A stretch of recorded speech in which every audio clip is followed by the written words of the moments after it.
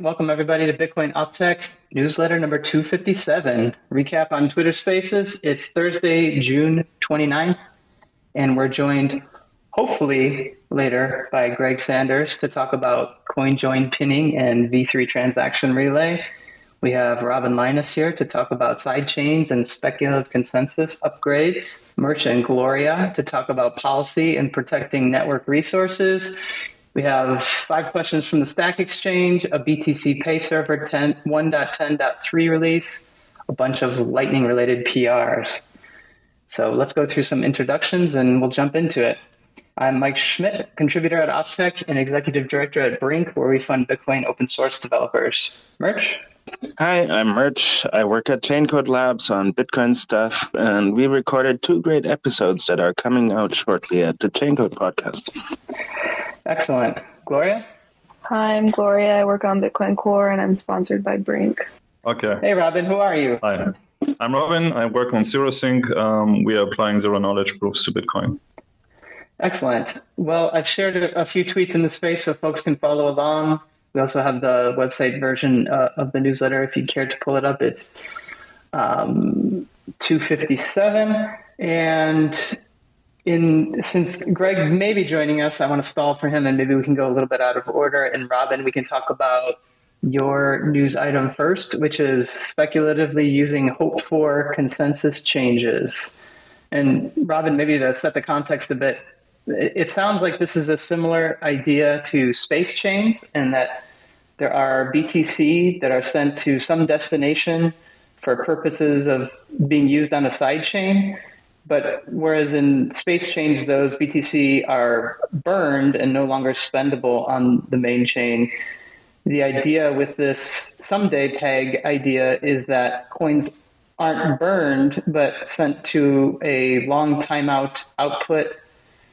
In the example, I think it was 20 years lock time that would be spendable by anyone after that time lock, but there's an additional spending condition that could spend the coins before that time lock if you satisfy a Bitcoin script fragment using opcodes with semantics that aren't currently defined in consensus. And the example given, I think, was a script that used a reserved opcode speculatively as a ZK proof opcode. Am I getting that right? And maybe you want to maybe fill in some of the holes there? Yeah, exactly. First of all, I have to clarify, it's not only my idea. I was hanging out with Burak and Super Testnet, and we were just talking about Bitcoin and joking about things. And during that, Burak came up with the idea that we might use an opcode that doesn't yet exist, or that doesn't exist yet. And the idea was based on Ruben Thompson's perpetual one-way pack, which, as you described, basically just burns Bitcoin to mint some other coin, some sidechain coin. And people opposed it a lot. Nobody likes the idea of burning Bitcoins, apparently. And so we thought how to improve it. And the idea is that we could have someday a ZKP verifier that would allow us to do trustless two-way packs.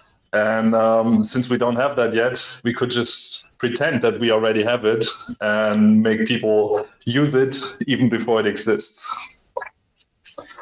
And if people use it, then they also have an incentive to lobby for actually activating this soft fork that would be required. And the more people use it, the higher the incentive of the community to actually activate it. Well, the incentive for them to lobby for it, not necessarily for the community, because lost coins just increase the scarcity of all other coins, right?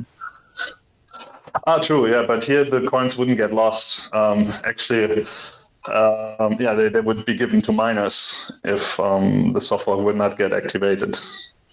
So aren't you incentivizing the users of the coins on the sidechain who could potentially redeem it to activate, but you're also simultaneously incentivizing miners then to not activate it because they could scramble for these coins? Or well, actually, miners do have an incentive to activate it too, because of course they could just steal the coins, but the problem is every miner could steal the coins. And if enough coins are locked, and if all time locks open at the same block height, then miners would have an incentive forever to overwrite that block and to fork and to give the coins to themselves, and that would create huge chaos. And it's kind of like an even better incentive for the community to actually activate it. But I have to be upfront. Sorry. That to me, catching up to your thought process here, that sounds more like a very dangerous precedent, and yes, maybe an incentive for the community to change the outcome so that the miners will not be able to claim those funds. Yeah. To be absolutely upfront, I'm not very serious about this proposal. I think it's very funny, and I think it's worth exploring this idea and thinking about this idea.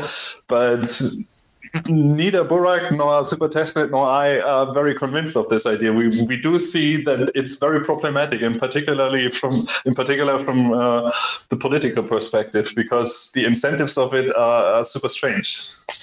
Yeah, I agree. I was reminded yesterday again how it's important to keep an open mind and look at things in 2 or 3 different ways before you dismiss them.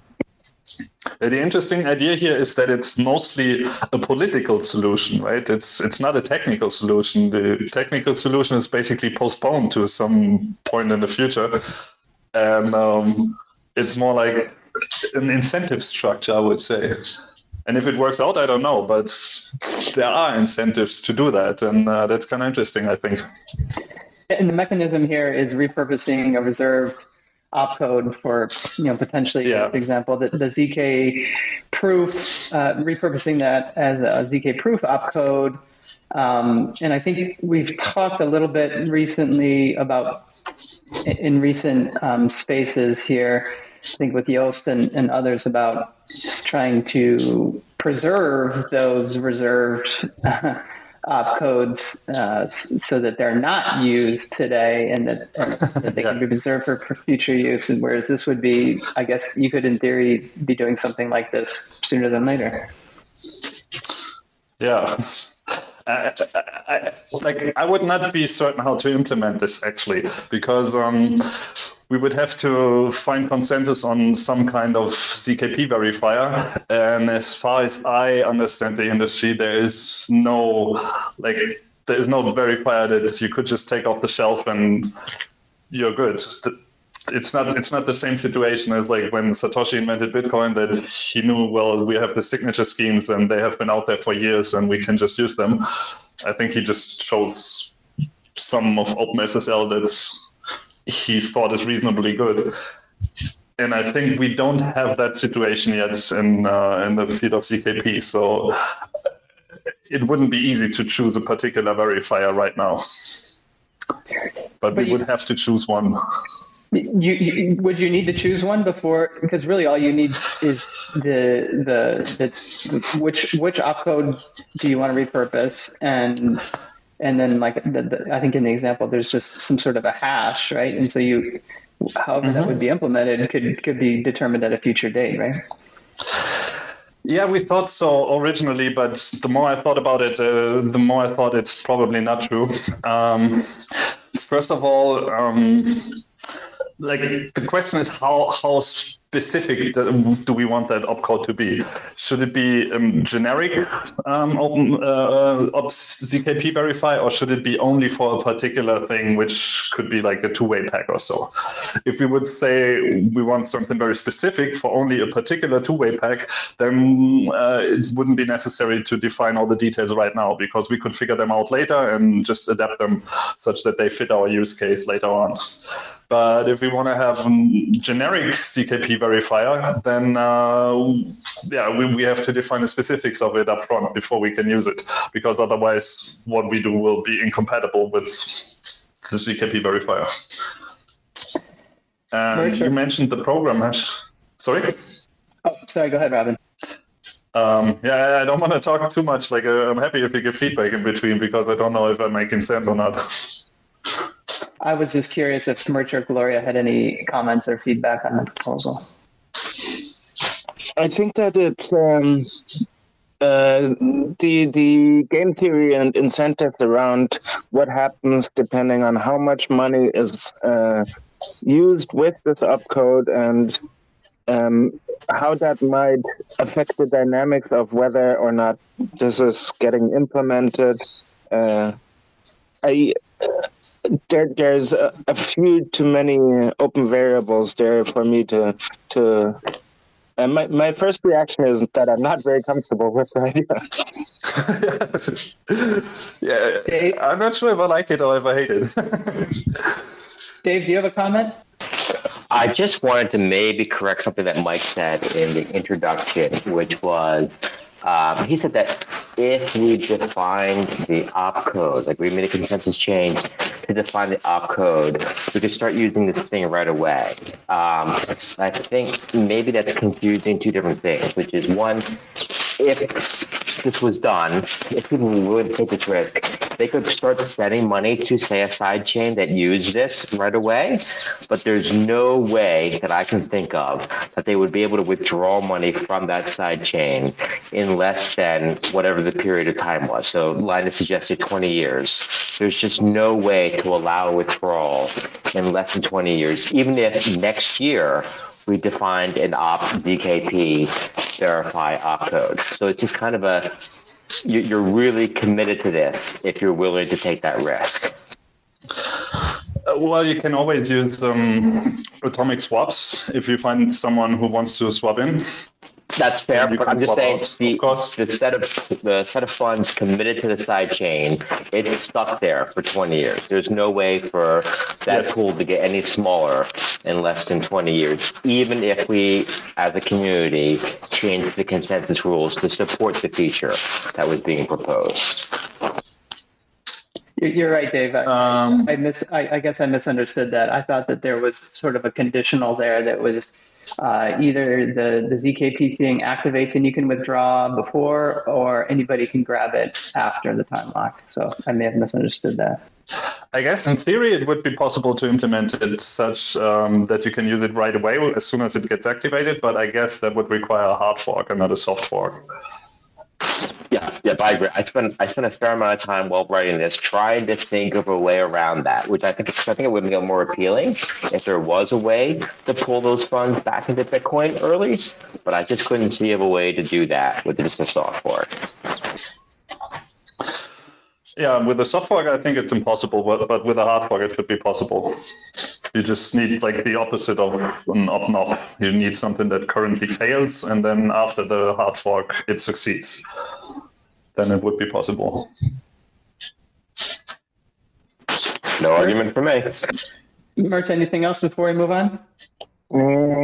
I'll just play the grouchy old man here and say, if you're banking your money on hard forking to get new speculative features, I think you better be ready to have signed them off.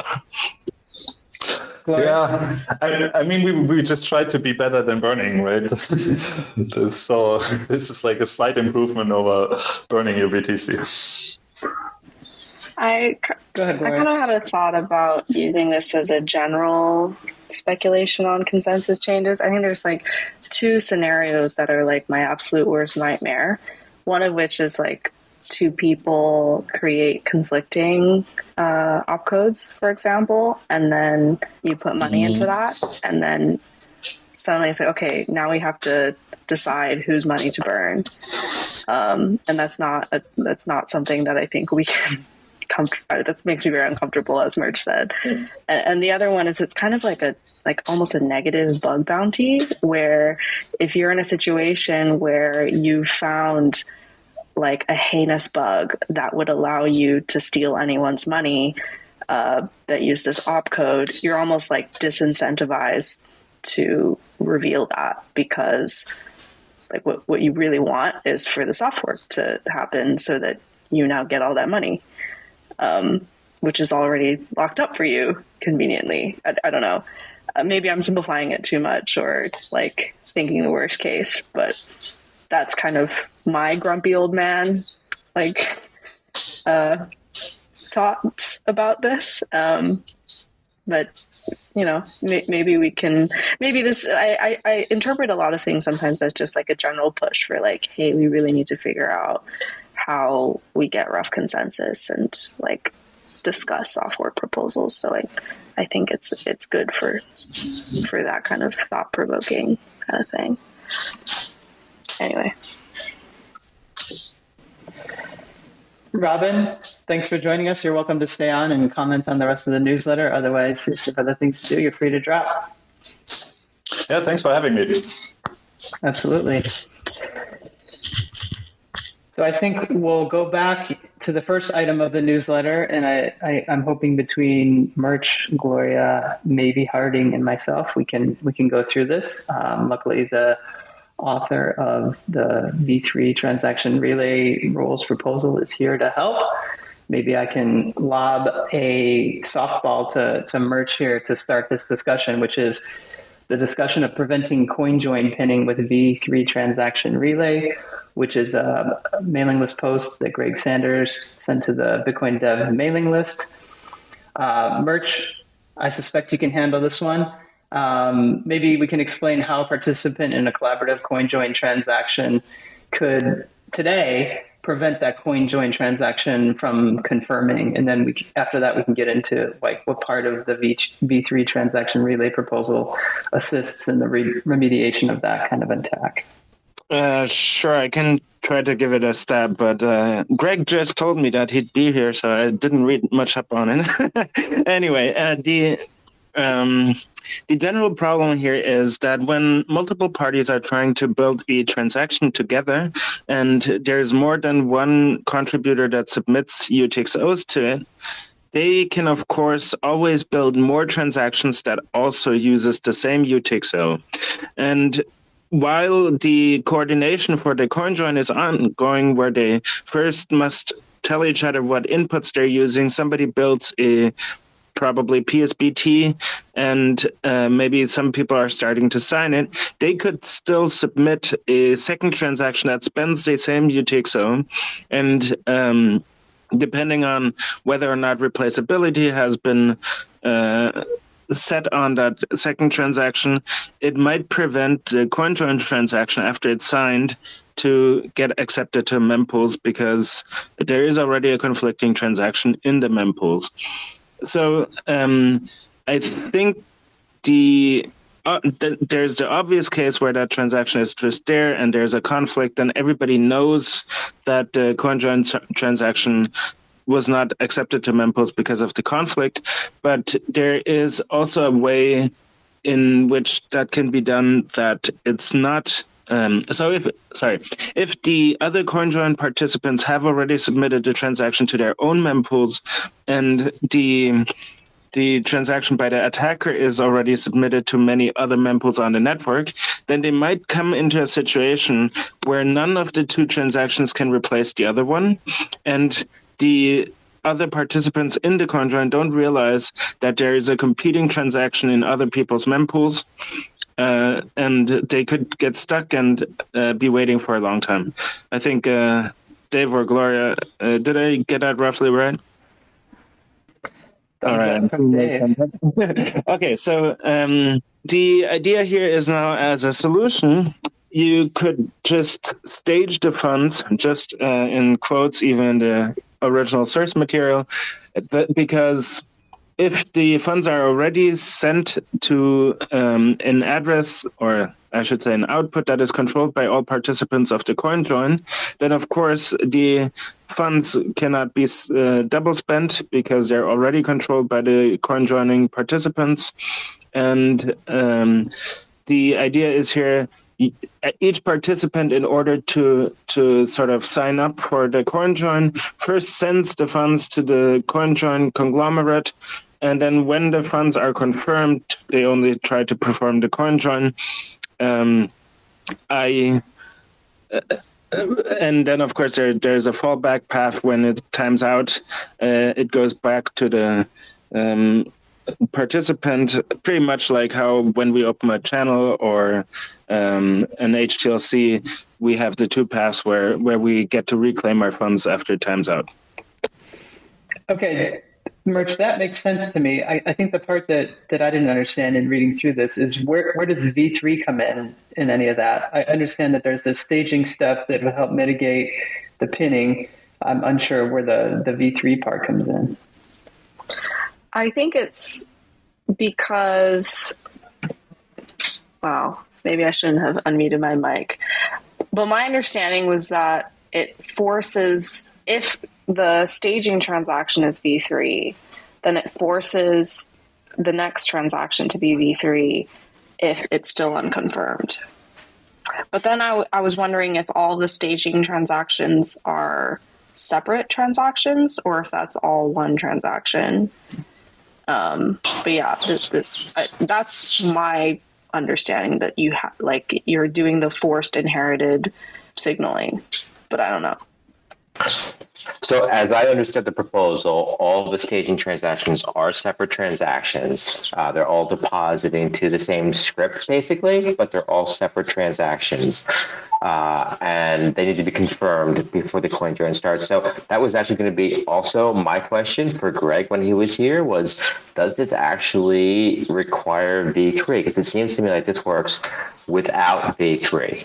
And I guess the downside of this proposal is this is just more heavy on the chain than existing coin joins. And it's especially, I think, I don't want to say problematic, but it's especially heavy if we consider what we want for coin joins, which is we want them to be using in the future, if we have signature aggregation, cross-input signature aggregation, it's going to look especially heavy if we have to go through this process to avoid pinning of coin joins. So I personally didn't see this as a really great solution, but it is a solution if pinning of coin joins is becoming a major problem. Especially if we consider that coin joins might be performed in order to increase privacy by mixing up clusters between multiple wallets, then having this step in between where everybody pays to the same script before is such a huge fingerprint that it at least would make that case completely absurd.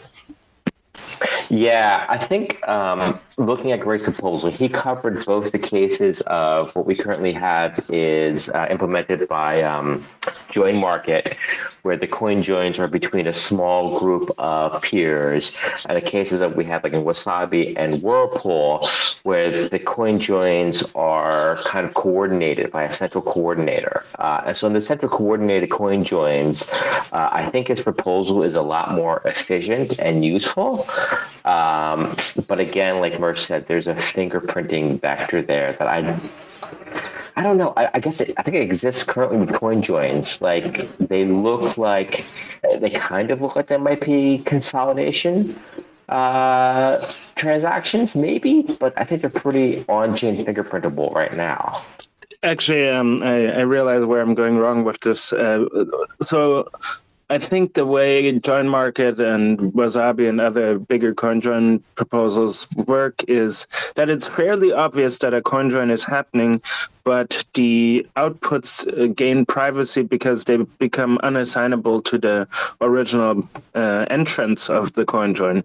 So you're creating an anonymity set by saying, yeah, sure, we all paid into this pot, but now you can't tell anymore whose output each one was when they came out of the CoinJoin. And therefore, I think maybe the fingerprint going into the CoinJoin is not that bad because people are already sort of pretty open about being in the CoinJoin, but you still get the benefits of the outcome. I have a question. It's a really dumb question. Is anyone can pay used in this regime? Because I've just noticed that it's a quote text of circling back to my anyone can pay point, comma, something. Not so far as I know. Okay. I have no idea. Should we wrap it up, Merch? All right. Well, Next item from the newsletter continues Optech series on transaction relay and mempool policy titled Waiting for Confirmation. In a previous post, we outlined some considerations around using policy to protect a node's resources. And in this post, we're talking about protecting network resources. So maybe to start, Gloria or Murch, whoever feels comfortable, maybe we can outline some examples of what are Bitcoin's network resources in the way that we're thinking about it in this post. Well, how about I just start because I wrote most of this. So some of the network resources that we're trying to protect in the Bitcoin network are, of course, just the overall blockchain size, the UTXO set as a representative of the current state of the network, and we want to protect the upgrade hooks. So we have a bunch of mechanisms still in place that are currently allowed by consensus to be used, but in policy protected in order to have a smooth upgrade path for later soft forks and protocol changes. So those are the three that come to mind. And then, Murch, I think we outlined in the protecting of the individual node resources some examples of how those particular resources are protected. And so I guess in this case, how are we protecting those three different kind of resources that you've outlined? Yeah. So sorry, I'm blanking pretty hard right now. Gloria, do you want to jump in? Yeah, I mean, the general theme is like, yeah, we have standardist rules to kind of just stop things or put a price on things that we consider taking up various network resources. I think one of the best examples in here is about adding arbitrary data into the blockchain. And how, the blockchain is like this highly replicated perpetual storage that you can get tens of thousands of people to store forever for you. And so, of course, there's going to be demand for that. And then I think recently there's been kind of lots of we generally in Bitcoin, I think we have a kind of a culture of like, oh yeah, protect network resources, keep UTXO set small, keep blockchain size small so that new nodes can bootstrap. And, we keep the cost of running a node small and it's feasible to do it on a Raspberry Pi, et cetera, et cetera. So for example, with people, putting JPEGs or putting any kind of arbitrary data into their transactions, people feel that needs to be stopped. Like they're like, oh yeah, maybe like add a rule to, prevent quote unquote arbitrary, useless, wasteful data in transactions, because we have lots of standardist rules right now that are already censoring quote unquote. And my take on that is, as protocol developers, I don't think we have a place in saying like what is legitimate payment and what is legitimate data to stuff into the blockchain and what is like wasteful or, not real payments or, I think that goes against kind of the whole philosophy of Bitcoin.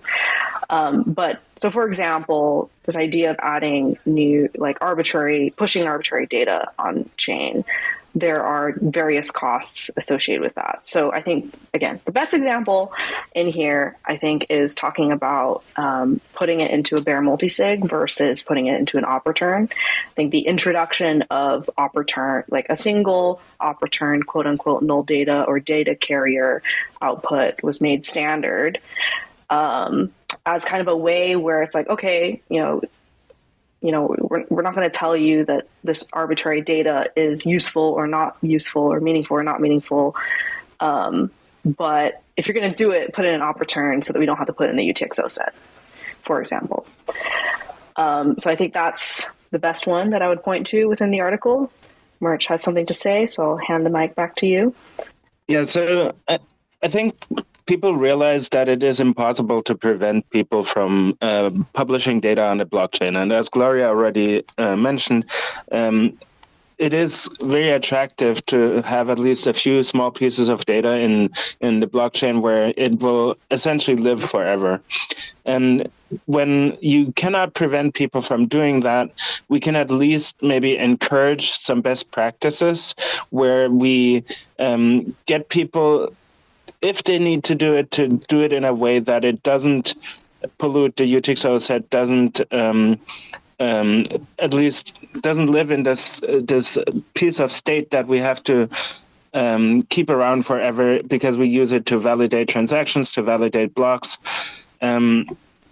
So yeah, we introduced op return outputs to basically have a path to cater to this need without encouraging the worse ways of doing that. And so in a way, the resurgence of the stamps recently is really unfortunate because bare multisig was essentially completely unused. And when people then say, oh yeah, we do actively want to publish to the UTXO set rather than just a blockchain, so people have to keep it forever in the active data rather than just a blockchain. That sounds a little counter to how we would like people to behave on the network. Given that we have this huge global state, it's essentially like if you have a class of students and you're making every student correct every other student's homework, you're probably gonna get a few people that are very stringent about it and find every mistake, but it's also a lot of replicated work, and that's what we're doing with the blockchain. Every single node is looking at every other single node's submissions to the network. So we want to keep that small in order to scale up. We embody a lot of the goals for our network in its in the way the network is constructed and the peer-to-peer nature of it. If we allow people to just waste network resources, we will not be able to run nodes at home easily. We will make it more expensive and less accessible. We will reduce the number of entities that need to be convinced, coerced, or blocked to get undue influence on the network. So yeah, philosophically, we want the cost of running a node to be as small as possible so that we get a widespread, diverse set of node operators so that there's a lot of people that check each other's homework. And yeah, so the post here is mostly about that, how we can use policy in lieu of consensus rules to encourage best practices, to encourage social behavior where people maybe take themselves back a little bit in order for the whole network to be able to exist in its current form, to keep censorship resistance and our leaderless configuration of the network alive. Gloria, any further comments before we wrap up this section? Yeah, the biggest theme I wanted to get across was essentially like we have no business telling people, like we have no business censoring transactions on the basis of use case, but on the basis of what network resources we're trying to protect and are critical to like all of these ideological goals we have. Like I think like policy is a great way to do that. And I think one thing that we didn't mention actually in any of these posts was sometimes policy is like a way to add a rule to the network that really should be consensus. But it looks like Harding has his hand raised.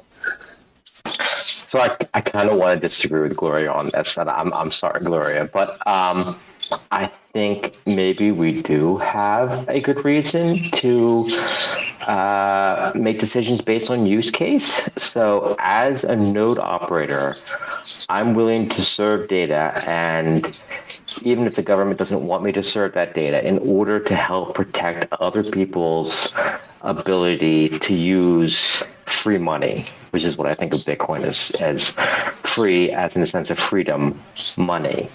On the other hand, I'm not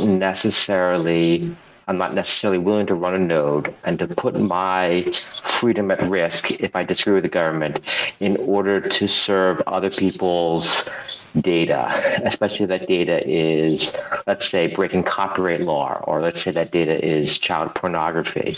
And that's the kind of arbitrary data that some people want to store in the blockchain. Now, other people want to store other sorts of arbitrary data. For example, we had use on here a few weeks ago talking about using the annex to store data related to Bitcoin transactions, which, again, I'd be fine with that as a node operator. But as a node operator, I don't necessarily want to store people's arbitrary data that isn't related to money. And so I think there is a reason to think of use cases here, in the sense that we could lose node operators if those node operators felt like their goodwill is being abused. So I just wanted to put that out there as a take. Yes, sorry. What I meant by we is like, as protocol developers, I don't think that if you're writing, like, let's start with like consensus rules, right? I don't think it would be appropriate to have consensus rules that, you know, as devs, we like impose on people. Okay, sorry. How do I say this?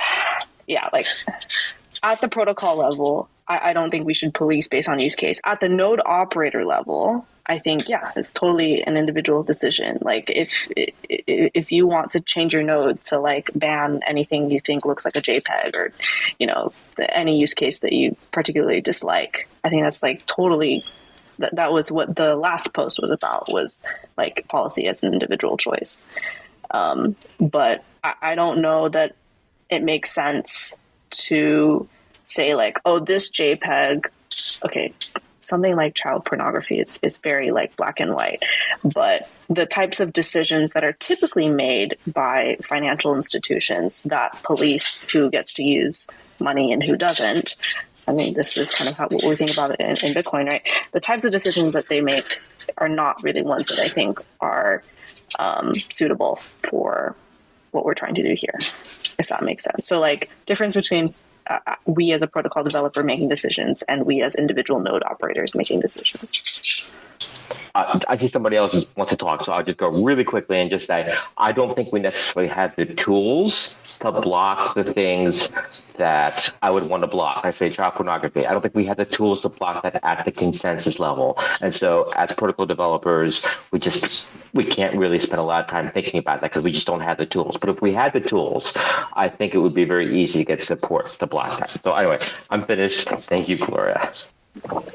We have a speaker request from user Oflow. Go ahead.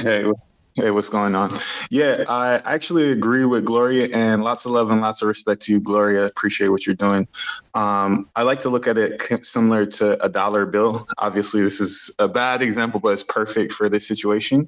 Anyone can have a dollar bill and choose to write over it and, you know, put anything on it. Obviously, some dollar bills it might be written on or might have beautiful art subjectively on it, but at the end of the day, it's a dollar bill. It's fungible. You're able to go and spend it. So that's the way I would look at it. Once you start telling people that they can't spend their dollar because it has a smiley face on it, that fundamentally messes with Bitcoin. That's what I think. Thanks for that comment. Gloria or Merch, anything else you'd like to say before we tease the next post in the segment and move on? Yeah, I wanted to sort of maybe have a comment on a personal opinion on the Inquisition and Inquisition. What is it? The pictures that we've inscriptions. Been. Thank you. It's been a very long week. We have the Lightning Summit in New York this weekend. I've been talking to people all day, every day, and sorry, my brain's just fried. So with the inscriptions that we've been seeing on the network, I think it's totally fair that we focus on Bitcoin being for the trying to be the digital currency of the internet, for being a attempt at creating a global currency. And we don't really need to cater to every single use case. I think up returns, for example, being introduced as a means to make sure that there is a way for people to publish data, a small amount of data, without having too many consequences for other network resources, is a good means of preventing it to happen in a worst case, or trying to mitigate, because we cannot prevent.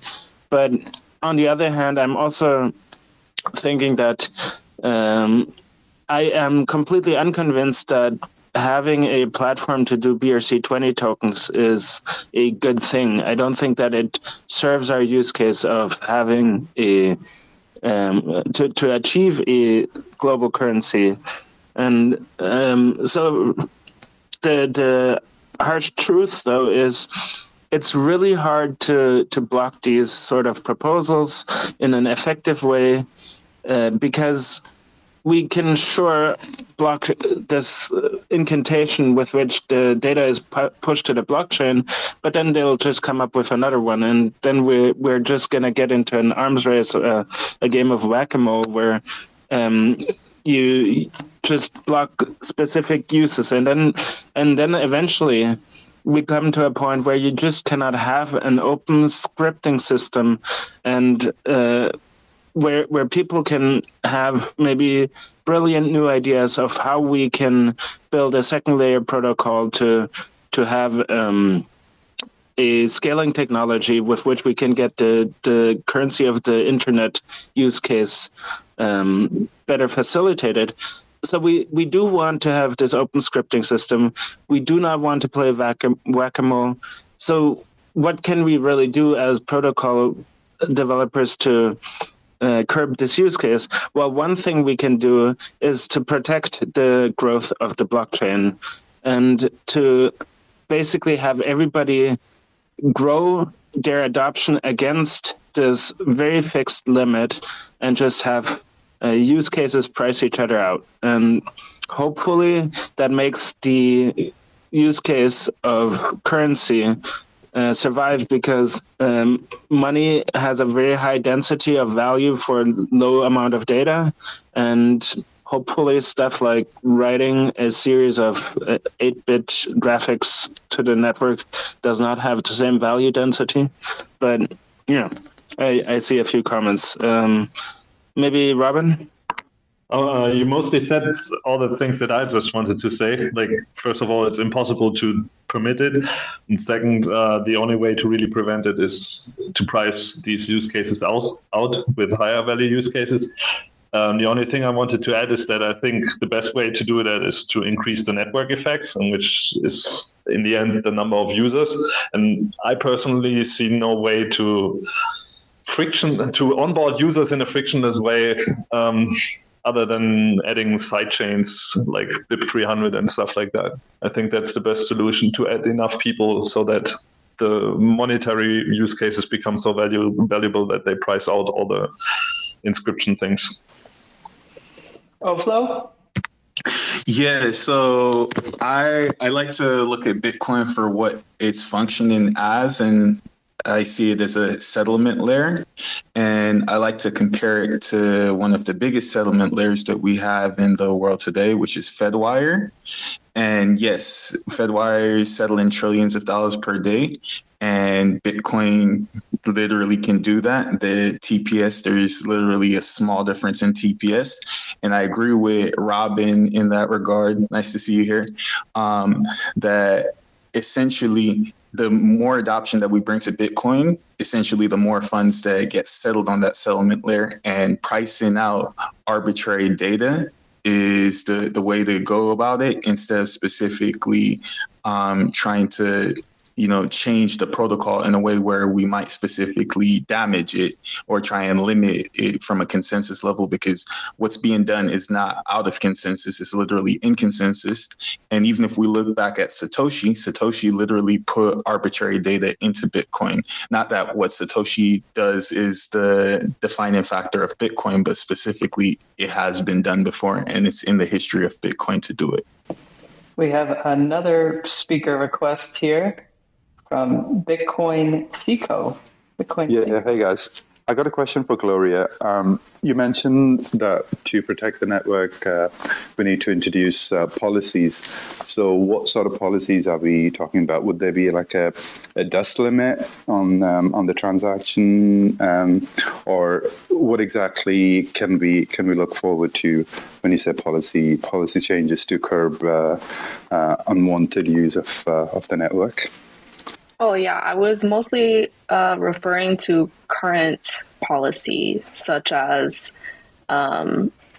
exactly, like the dust limit. So, for example, let's imagine there was no policy and you could broadcast a maximum consensus, like block size transaction that just creates as many zero value UTXOs as you can fit. And that costs nothing. And you just like do that over and over and you blow up the UTXO set. So, dust limits say, there's a minimum value on what's the name? And value on outputs that you need to put on transactions in order for them to relay, for example. Merch has a hand raised. Do you want to? Yeah, I was going to mention we have a link in the newsletter that links to a gist by Instagibbs where he goes over the policy zoo. And what he goes into is he gives a list of all the policies that we currently have active on the network, and he categorizes them as in what motivations they have. So he looks at, is this to protect individual nodes against DOS attacks? Is this for security where transactions that use certain that have certain properties can mess with the network for no good reason? Is this to protect upgrade hooks or to anyway, so there's a link in there that you can look at for an overview of the current policies. And in general, I think we choose to use policies either when we cannot introduce a consensus rule, because potentially there could exist transactions that were pre-signed for which the keys were destroyed that rely on being able to be committed into blocks eventually at, 20 years later. And if we now forbid opcodes that were live at some point in the network, we would prevent them from ever confirming their transaction. So we cannot prevent people from using previously acceptable opcodes, but we can discourage their use on the network because, for example, they are really costly to validate for nodes, or they just are huge in the UTXO set, like bare multisig, for example. I see there's more speakers again. I have a follow-up question. Sorry, if you don't mind. Yes, please. Sorry. How do you implement these policies? Is it like for consensus? Obviously, you either need the miners on board or the nodes on board. So how does the policy get implemented? Is it just the devs just vote on it and then just release it in the like an update? Sorry. Should I go? Okay. So I think policy changes relatively infrequently, but the process is not just the devs decide on something and then push it. I think typically the process is like you post to the mailing list, you air it out, you talk to any application that might possibly be using this field. So for example, if I'm trying to, ascribe value in policy to version number 3, for example, I would go and see if anybody else is using that. And if somebody is, then I don't want to invalidate their thing, so I'm not going to propose that. But yeah, you like socialize it as best you can, and then you propose it, and then you can put it behind a flag. I don't know. But yeah, it's kind of in the middle. It's not like you need all the miners to be on board. If you were to add a policy that causes them to lose money, I think they would probably hopefully say something and say, no, I don't want to run this. But yeah, it's something in between just pushing it and getting everybody on board. Robin? I just want to ask, there is no policy to prevent inscriptions, right? We can only make it more expensive and more complicated for developers, but we cannot really have any kind of effective policy that would really prevent inscriptions, right? I mean, we could, for example, reduce the acceptable size of input scripts. We could, but, again, we do want to be able to have a flexible scripting system. We afford that to ourselves. And putting in arbitrary limits on things may prevent us from using it in other ways later. So really stamping down on all of those errant block space demand increasers feels like potentially a problem for the future. It feels like something that's in witness data. Oh, maybe this is like a hot take, but it feels like something in witness data and or something that is a not return where you don't store it perpetually and you might be able to throw it away. And you don't have to demand everyone download it when they bootstrap, or like stuff like that is almost like would very much prefer people using that if they're going to do it. I guess this is like my whole point is like if it's a choice between stuffing it into a bare multisig and stuffing it into witness data, I think it's pretty clear from the perspective of node resources which one we should prefer. Flo, do you have another comment? Yeah, this is actually directed towards Gloria. What do you specifically think about upgrading Bitcoin script to simplicity, and what type of effects do you think that would have on Bitcoin, adversely or positively, which the positives are probably more obvious than the negatives, so more emphasis on the negatives? I think I am vastly less qualified to answer this than someone like Merch or Dave Harding. So is it okay if I pass it on to them instead? Sure. So I think that simplicity is an interesting way of introducing a lot more scripting flexibility that is much easier to prove correct and to also program in than we have with our current script system. The current script system is fairly arcane, has some weird behaviors. I think it's getting a lot better already with the introduction of Miniscript, because that makes it much easier for humans to reason about and to express exactly the conditions that they want to encode.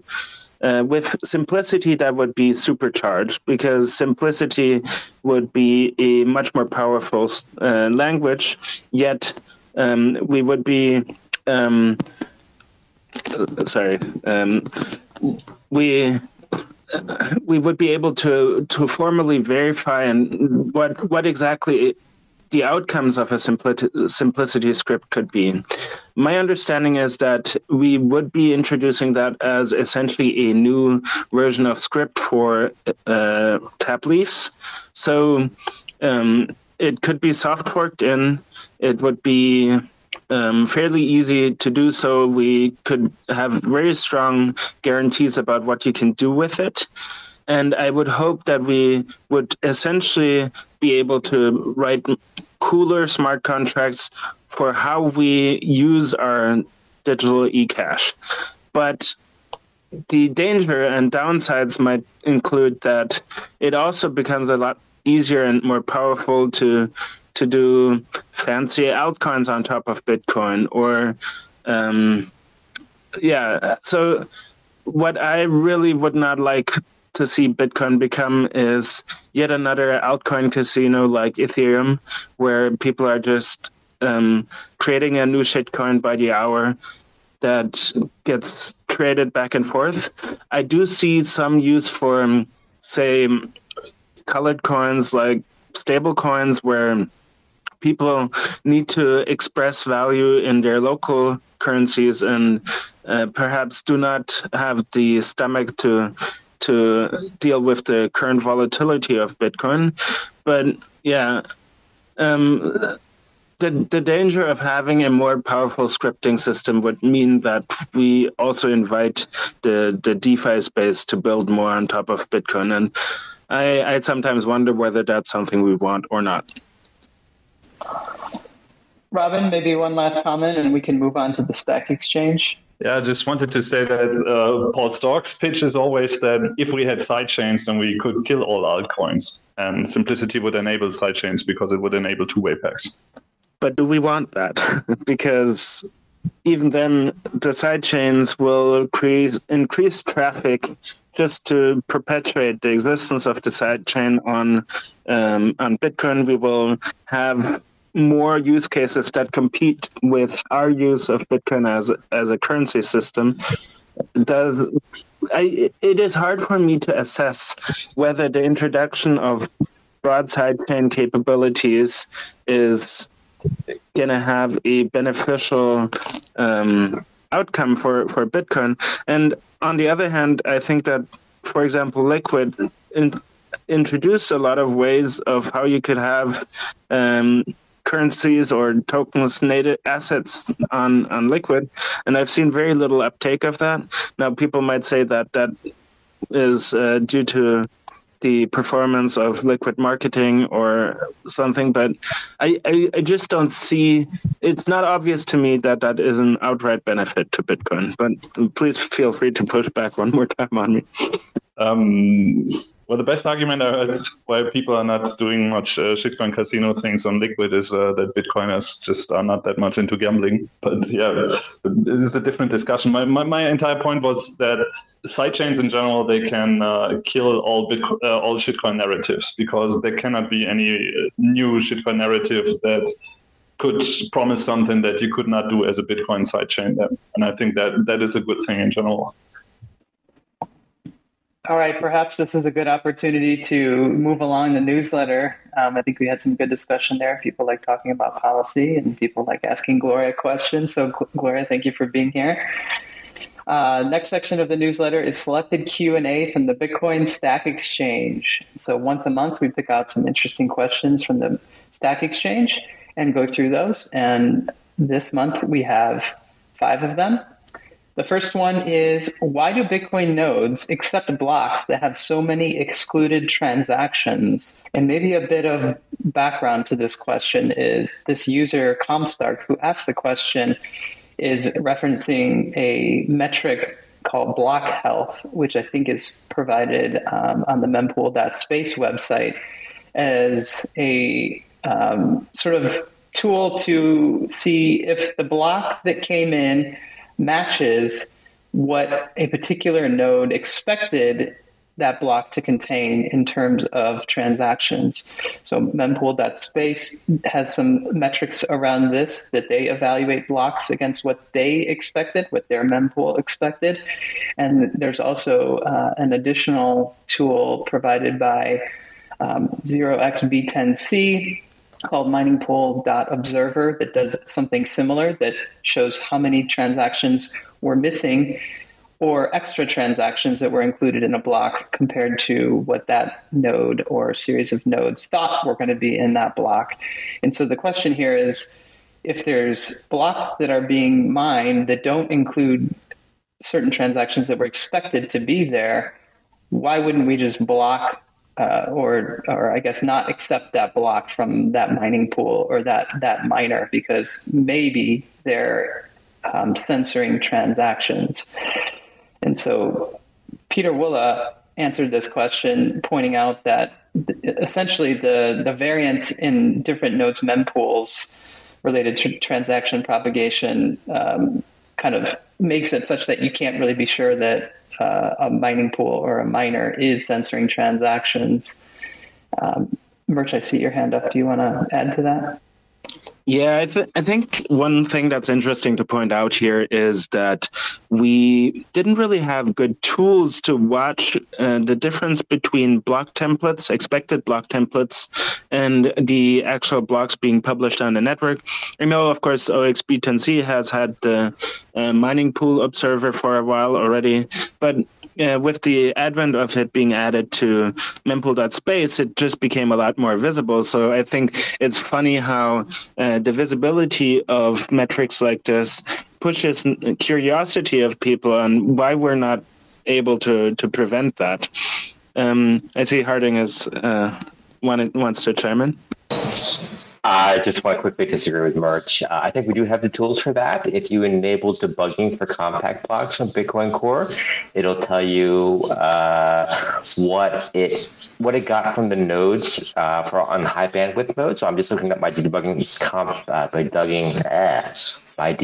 log right now. And so I have a recent block here. It says successfully reconstructed block, blah, blah, blah, with one transaction pre-filled. So that's what we received from the high bandwidth peer. 3,214 transactions from the mempool, including at least 0 from the extra pool, and then 15 transactions requested. So my node requested 15 transactions that it didn't have from that block when it received. So I just wanted to point out that we did have that tool, but Murch is right that these websites are making it more accessible to regular users. Well, we don't have the logging to see if something was missing. So we don't regularly build block templates, for example, and then check to see what was missing in the actual block. Sorry, I'm just being a contrarian, I guess. Although I also just talked to some people yesterday, and we talked about how that would be a useful thing to keep track of in order to, for example, assess the quality of our mempool to do fee rate estimation. So, yeah. But getting back to my earlier point, so on the one hand, I think it's funny how the curiosity is driven by just making this publicly visible. Thank you for Harding for correcting that we couldn't get it as in other ways previously. But the other thing is transaction relay on the network is a best effort thing. So we can never tell whether other nodes actually had received the transaction before, unless we gave it to them directly ourselves. And so if they don't include that transaction, it might have been benign reasons. They just restarted their node. They weren't online when this transaction made the rounds or things like that. So if we required other nodes to be homogeneous with our mempool, we would essentially have a consensus protocol we had to run on the content of the mempool rather than the blocks being published being our consensus mechanism with which we agree what the order of transactions on the network is. So it's just completely impractical that we have agreement on the content of mempools, and therefore we cannot expect people to have the same block templates. I think, Oflo, what's up? Question: why don't we have something like Dandelion in Bitcoin? That's a good question. So precisely the reason for Dandelion was that it introduced some new DOS vectors, because when you pretend to everybody else that you haven't seen a transaction yet, let's say we have 10 peers and 8 of them submit the same transaction to us via Dandelion, we have to pretend to each of the other ones that we haven't seen it yet until we see it on the open network. So we essentially get a situation in which we have to keep up to a complete mempool for every one of our peers that we pretend is not known to everyone else.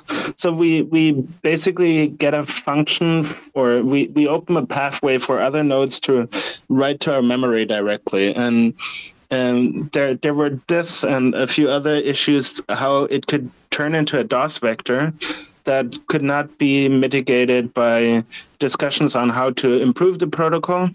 I think that there is currently work by Vasil Dimov on a single-shot submission to a Tor node. The idea here is, if you want to submit a transaction to the network, instead of giving it to your peers and potentially revealing to the peers that you're the source of the transaction, because you're the first one that tells them about it, you would connect to a random node on the Tor network, only give the transaction to that node with a fresh connection to the Tor network, and then disconnect from the Tor network again. And then hope to see the transaction on the open network after as a way to confirm that it has been successfully broadcast. And that way we could get sort of a single hop down the line where we just make a very private first connection. And a lot of the issues around when to submit it to the broader network, to keep separate mempools for each of your peers for the down-the-line transactions versus regular transactions, they don't apply to this very simple approach. Next question from the Stack Exchange was, why does everyone say that soft forks restrict the existing rule set? And in looking at more details of the motivation for this question, it seems that this person is seeing that seemingly all you can still spend in the quote unquote old way even after a soft fork. So what exactly is being restricted?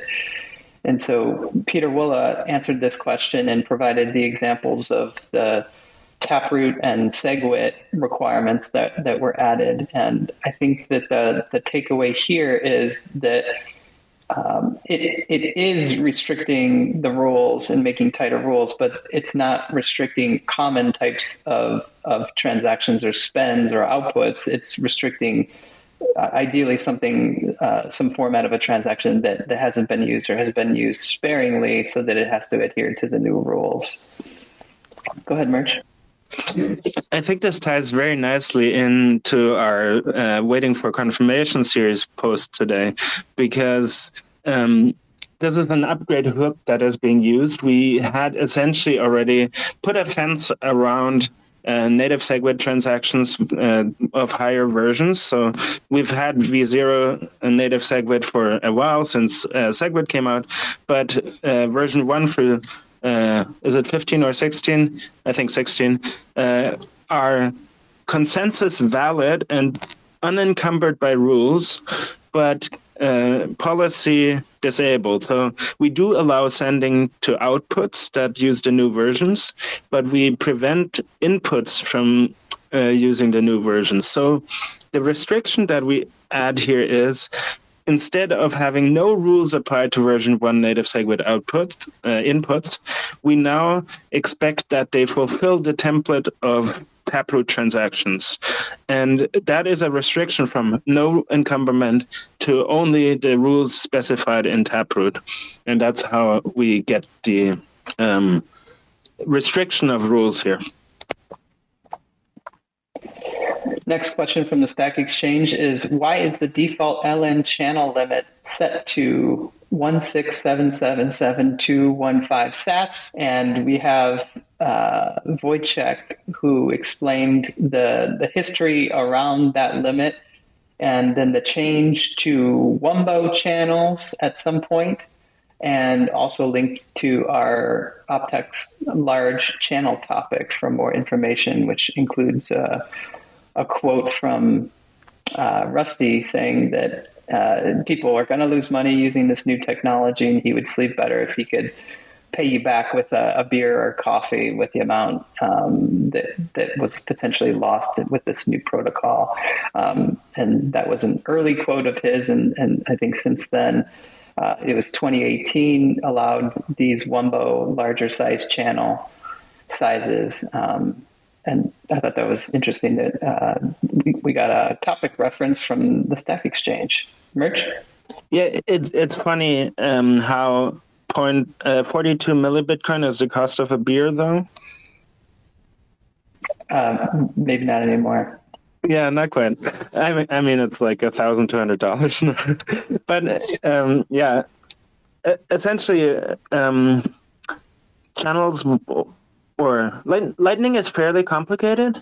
It's extremely simple if you think about what the core concept is, and it only uses the idea that you can spend an output in two different ways, either locked by a hash or locked by a time. And then on the other hand, well, we have the Lightning Summit here this week, and we had 30 or so Lightning developers yesterday at our New York BitDevs, and people have been working on Lightning for 8 years.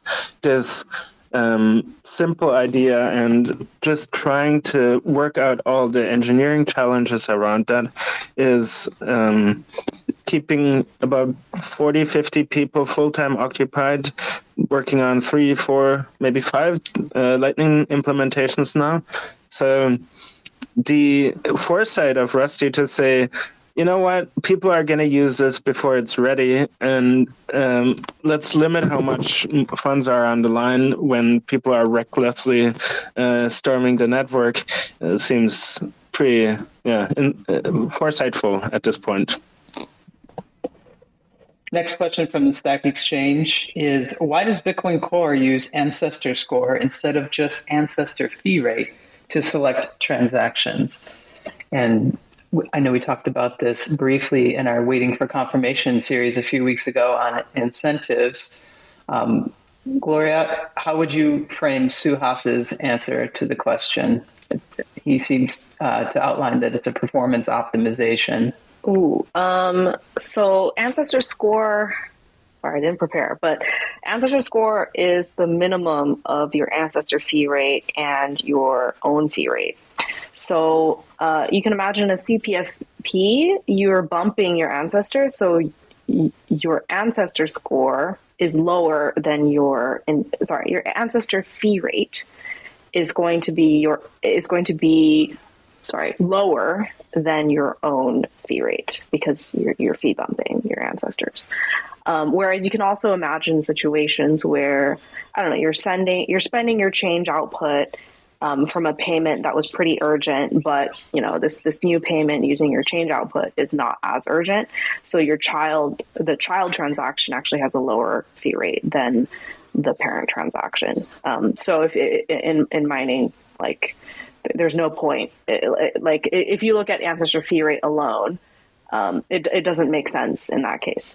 But anyway, so we could still use ancestor fee rate as the kind of first sort, like where you take the highest ancestor fee rate and then you take that one and then you start adding those to the block and then updating things as you go. But that's less efficient than using ancestor score, which is the minimum, because you'll catch things like the child having a lower fee rate sooner. That's my... I can go and read Suhas's answer, but okay, maybe Merge has. There's another thing here that is a little more subtle. So in a straight line of transactions where there's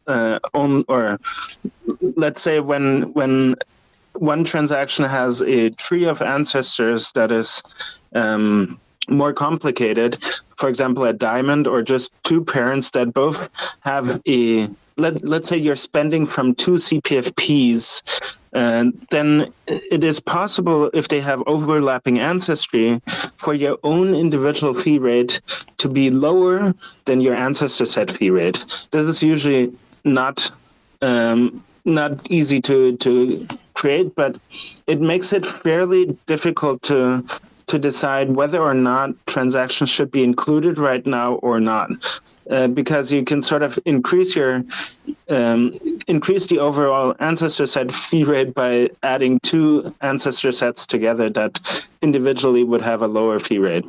And so if you want to evaluate all of these situations conclusively, you spend more computation time, and it's just faster to opt. Well, even if you're attaching yourself to multiple sets of transactions and increasing the overall quality of the package that way, we're just not going to evaluate it that way because it takes more time and makes it more complicated.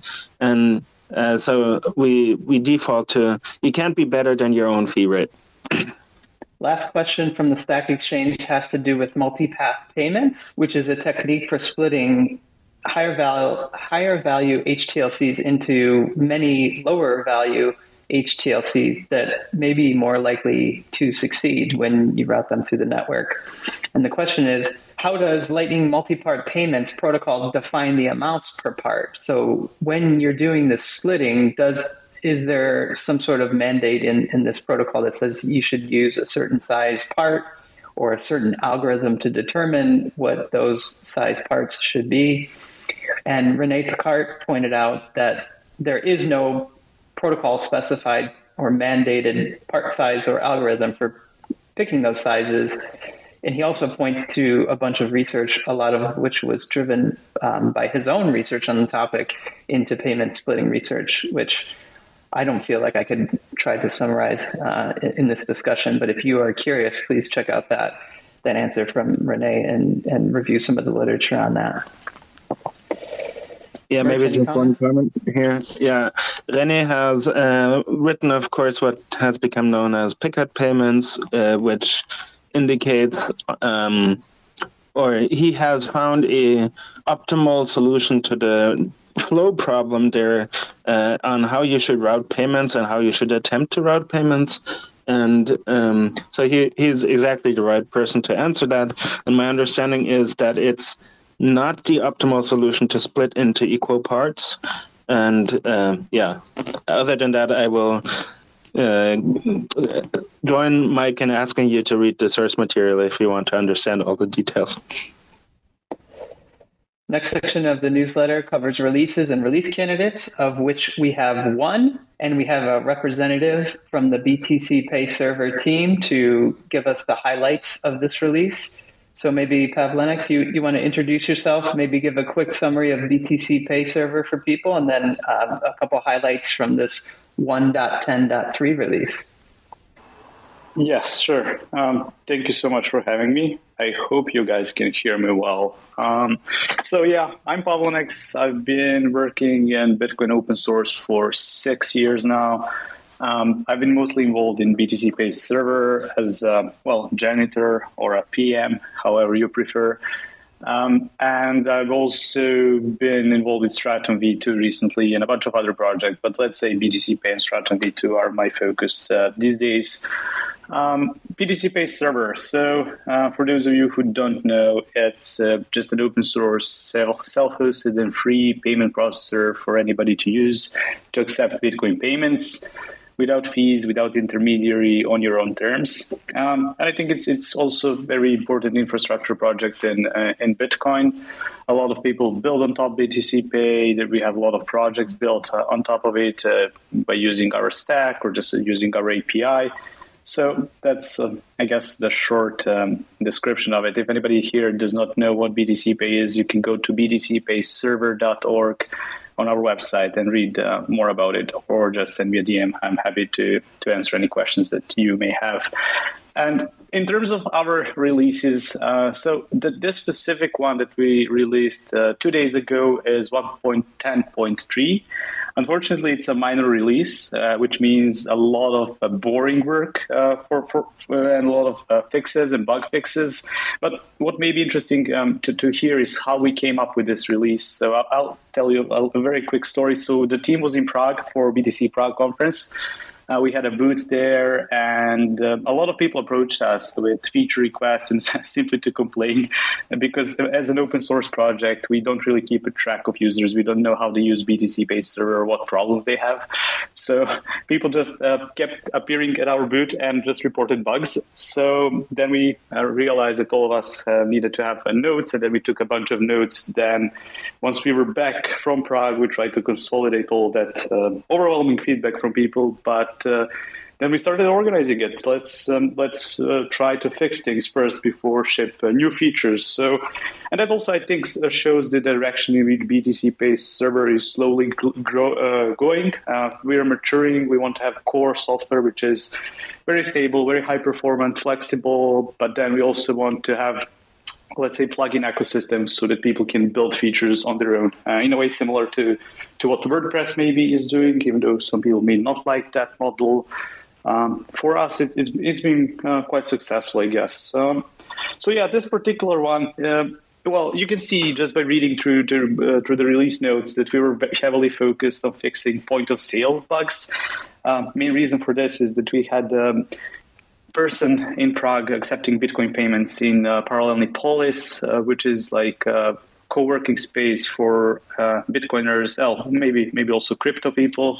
But they had for that particular part of time, like 7 days, they had over 3,000 transactions on BTC Pay server point of sale. So obviously they had a lot of feedback, and for us it was very interesting. I was like always peeking around their shoulders, seeing how they use software, and then we identify a bunch of things. So most of those bug fixes are actually around improving the point of sale experience, fixing the NFC payments, and then we have like a couple of others like crowdfunding and a few others. But I don't think that's like very important for people or interesting to listen. But you can go to our blog to read about our 1.10.0 release. I think you guys linked it already, and you can see some of the highlight features, I guess, there.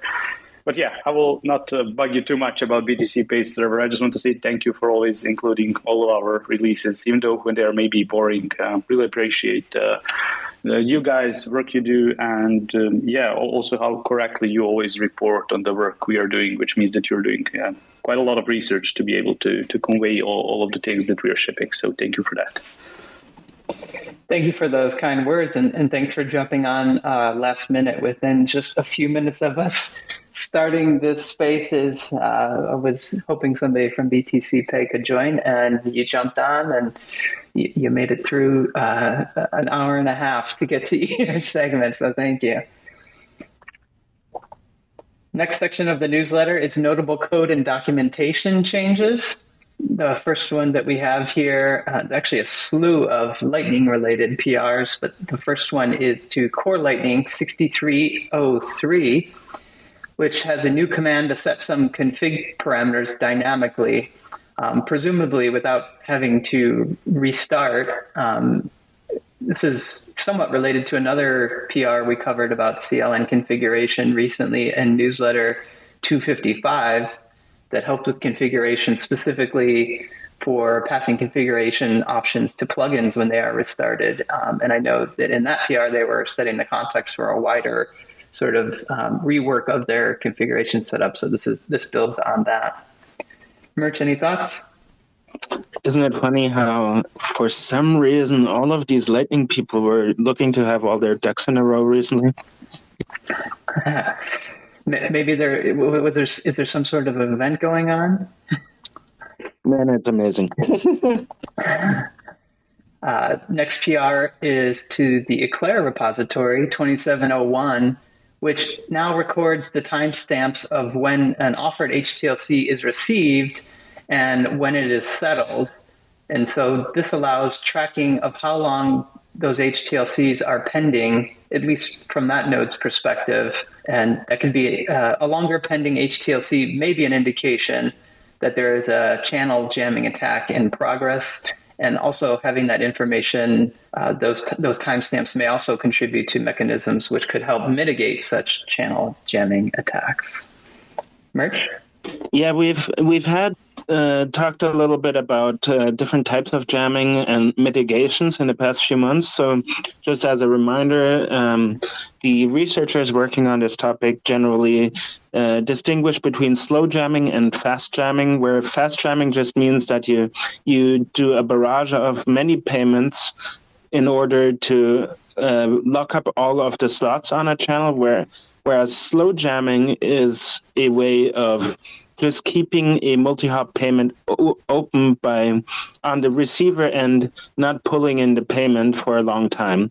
And especially with the recent block space demand spike, some of the Lightning implementations have been increasing their CLTV deltas, as in the time that each hop reserves on being able to close their HTLC out on chain in case that a payment doesn't go through or a peer disappears. Sorry, just the latter, not the former. And so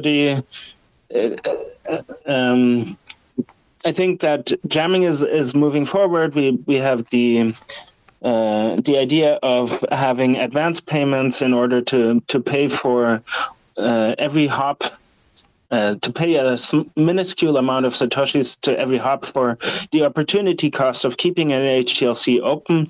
And on the other hand, we're talking about local reputation of your own peers, that if you work together with peers a lot and forward payments for them a lot, you may start to endorse payments that they have endorsed as coming from a good source, as a means to protect at least half of your channel capacity and channel slots against slow jamming attacks. And that's just a short, small rundown on jamming again. Next PR is Eclair 2696, which allows users of Eclair to now specify fee prioritization using keywords like slow, medium, or fast, instead of the previous option, which was specifying fee prioritization using a numbered block target of when the user would want the transaction confirmed. And this fee prioritization applies for the funding and closing transactions, and you can configure those separately. The default setting for both, I believe, is medium for both the funding and closing, but you can configure different values for the funding versus the closing. And I took away from this PR that it's not adding additional options per se, but they're trying to get away from block targets, and they're not just simply adding additional ways to provide the fee prioritization. I think that's a good thing. I think that the expression of trying to express the urgency of your transaction in a block target is inherently a weird UX.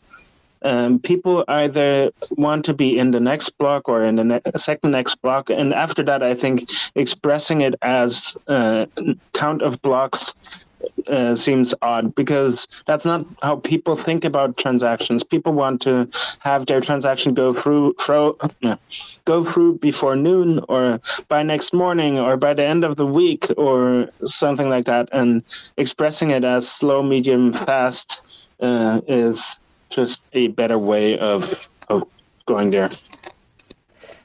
Next PR is to LND 7710, storing HTLC extra TLVs in onion blob var bytes.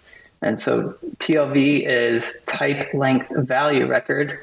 And this allows spec upgrades to transmit extra fields in this TLV stream. And some uses for that extra data may be route blinding. And it can also be used for channel jamming countermeasures. And we also mentioned in the newsletter write-up that there could be other ideas for future features. And looking into the PR, another way this extra data could be used was for keeping track of local reputation information about a forwarded HTLC. Merch, any thoughts on this PR? All right. LDK 2368 allows accepting new channels created by a peer that use anchor outputs. But this does require the controlling program or individual to deliberately choose manually which to accept for each of these new channels.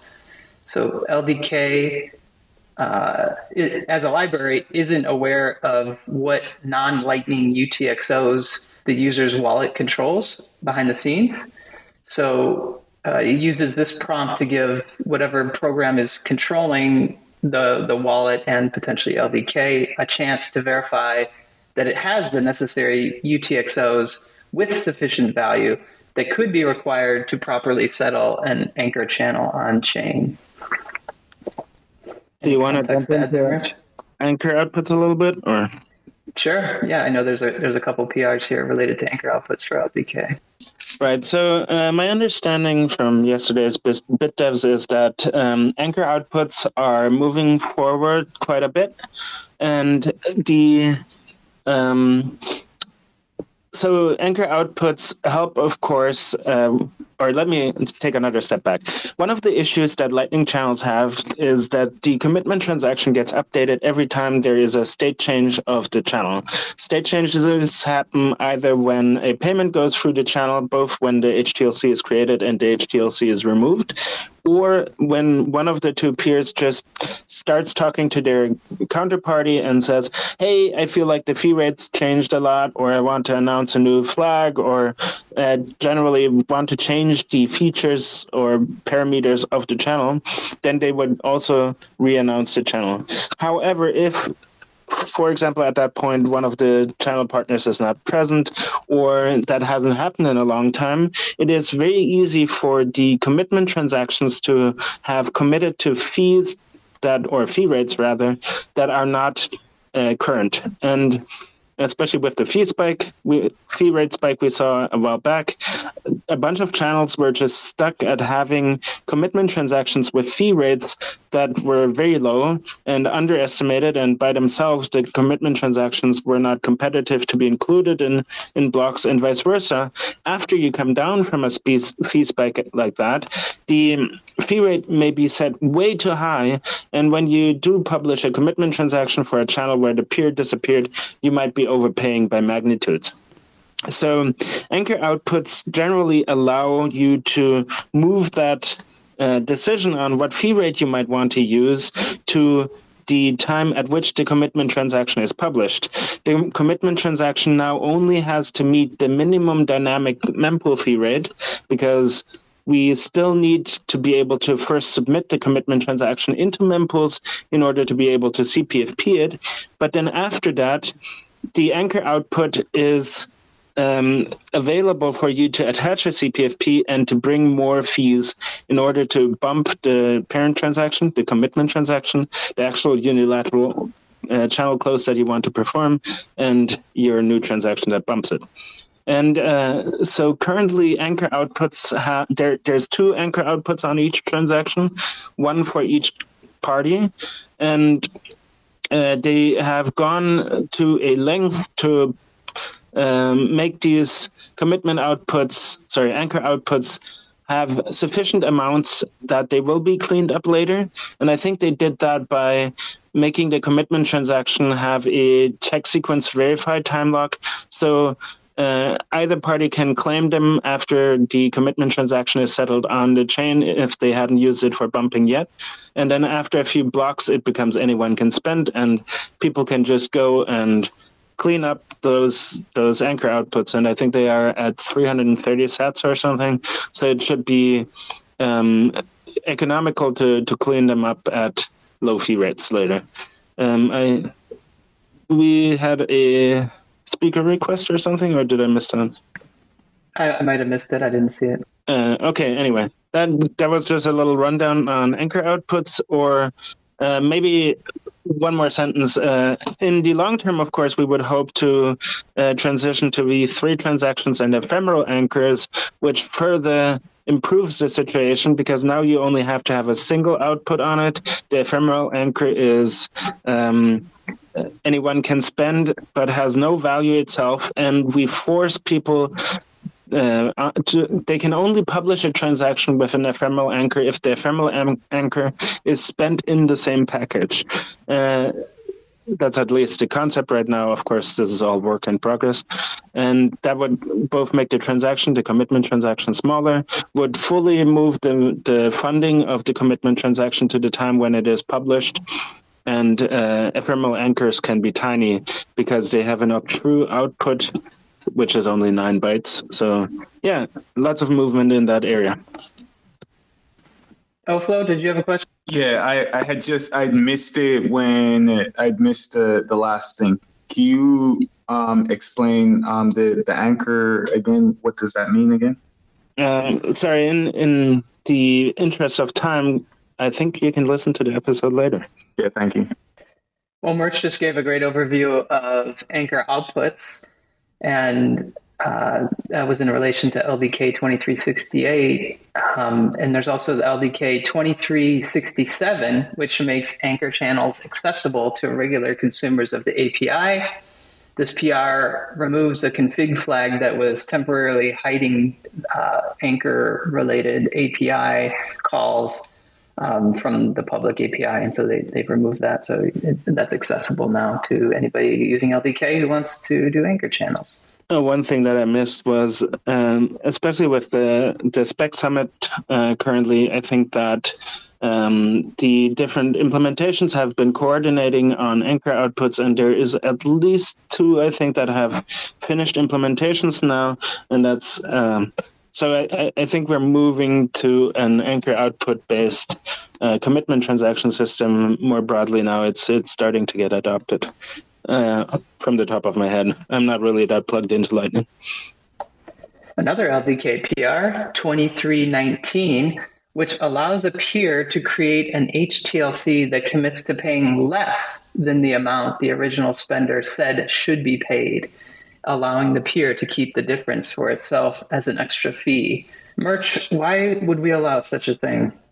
Well, if the last hop, the actual recipient, is good at leaving a little bit of the funds with the previous hop without the sender needing to know about that, you can do fun stuff like open a channel from I think it's useful in the context of loops, submarine swaps, where you are trying to pay the service provider a fee, and since it's strictly opt-in, if the last hop forwards too little and the recipient says, well, that doesn't match my invoice, they can just decline it, and the last hop fails at claiming those funds. But if the last hop and the recipient agree, they can have an out-of-band agreement on some extra fees going to the last hop that weren't present in the onion messages, because those are constructed by the sender, of course, and they don't necessarily know that they're under the hood paying both the last hop and the recipient. So yeah, I think it's a building block for making stuff like fees for submarine swaps and splices and loop in and loop out and dual funding and all of those things easier to do, and it sort of is an alternative approach to the proposal of Thomas Vöglin that we talked about last week, where he suggested that there may be 2 payments specified in a single invoice. I think that you can achieve in some use cases a similar thing by just letting the last hop collect a little bit of the money intended for the recipient. And then I think another use case that I'm not sure you mentioned that we pointed out in the newsletter was the creation of just-in-time channels, JIT channels. And so there's another use case there. Oh yeah, that was the thing I was thinking of, or was supposed to think of. Next PR is LDK 2120, which adds support for finding a route to a receiver who is using blinded paths. And noted in the PR, this is blinded paths provided in both 12 invoices. And so blinded paths also has a few other names like rendezvous routing that we've used in the past. And that's a technique to allow a Lightning node to send a payment to a node that is unannounced without learning where that node is in the LN network topology. And so now that is now also supported by LDK. So LDK is really cramming here. Merch? Yeah, I was going to ask whether we should give an overview into that one too, but are we running out of time? We're almost at 2 hours. I think we could probably skip it this go around. All right. Yeah, I think you got the gist of it anyway. LDK 2089. It adds event handler that makes it easy for wallets to fee bump any HTLCs that need to be settled on chain. Quote from the PR, without having to worry about all the little details to do so. Another piece that I saw from the PR discussion was quote, while the event handler should in most cases produce valid transactions, assuming the provided confirmed UTXOs are valid, it may not produce relayable transactions due to not satisfying certain RBF mempool policy requirements. And also noted related to that potentially invalid transaction that while we may consider implementing this in the future, we chose to go with a simpler initial version. Merch, did you get a chance to look at this one? Unfortunately, I'm unfamiliar. Okay.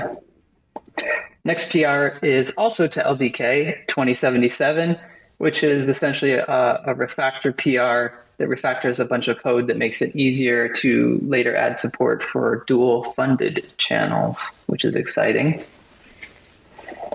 I don't have any comments from the PR on that one. Merch, anything there? Yeah, so I don't know how familiar people are, but there are some interesting dynamics around the person or the user that opened the channel versus the counterparty in who pays for fees. And so I think that so in one side where this expresses is that when the two participants disagree on the fee rates that commitment transactions have, they have slightly different interests because some of that is always paid by one side. And well, from what I understand, Duncan is just moving here to more clearly track what type of channel it is. Is this one where we opened the transaction, or is it one where the other party opened it?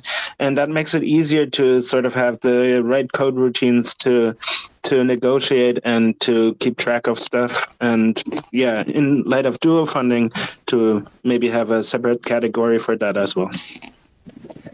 Last PR here is to libsecp repository 1129, implementing Alligator Swift technique.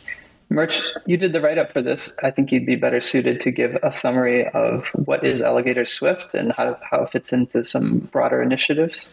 Yeah, sure. So Alligator Swift is a technique of essentially encoding a public key, an ECDSA public key, in a 64-byte value that is indistinguishable from random data.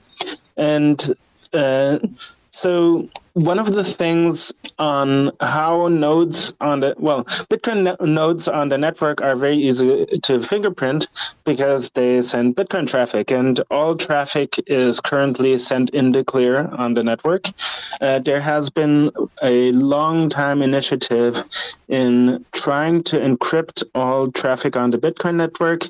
This is currently moving forward in form of BIP324, the V2 peer-to-peer protocol, in which all traffic will be encrypted. This still means that it's probably fairly easy for ISPs and other nodes along the route in the internet to tell that people are participating in Bitcoin traffic. But because, like, well, a node was found and suddenly the traffic of that kind spikes and so forth. But in the long term, not only do we want to encrypt all the traffic, but there is the thought of allowing nodes to authenticate with each other. And Alligator Swift is here used to actually, I think I'm jumping ahead too far. Alligator Swift is used to establish the handshake for the BIP324 P2P messaging. And instead of like telling at the handshake, hey, here's my pub key that I want to use to establish an encrypted session with an ECDH, we send just 64 bytes of random looking data and it becomes indistinguishable. Sorry, did I get everything? Am I missing something big? No, that's great. Yeah, it's pretty cool that this got merged. Obviously, it's another step in moving forward with BIP 324. And it's pretty cool that they've done this in a way that it looks totally random to an onlooker. So pretty impressive technology.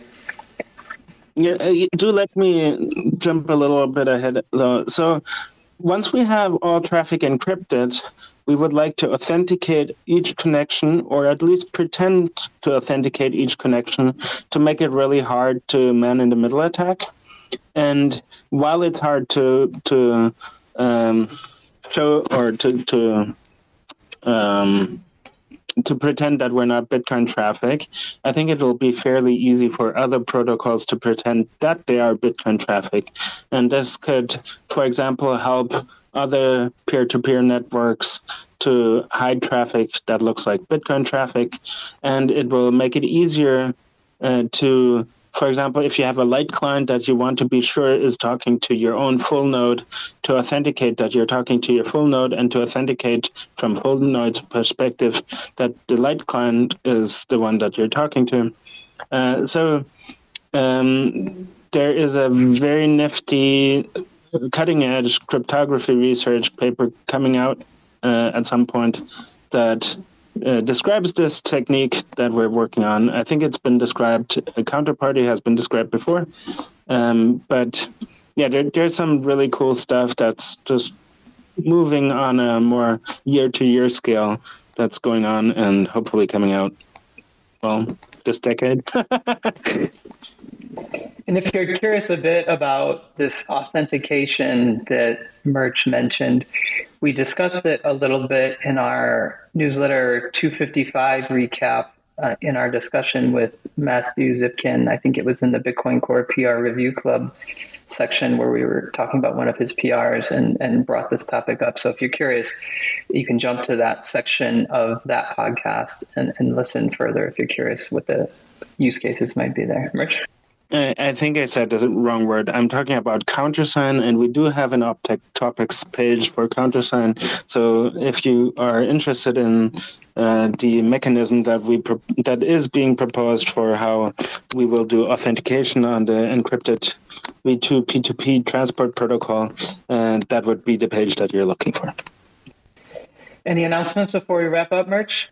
Yeah, I have to fill my own bags again. We had a lot of Lightning people in our office this week. We sat down with Rusty for the Chaincode podcast, and also we sat down, with Rusty, we talked more about like what are all the important things that Lightning developers are working on, and the other one is we sat down with Elle and Oliver from L&D to talk about the situation with simple taproot channels where funding outputs for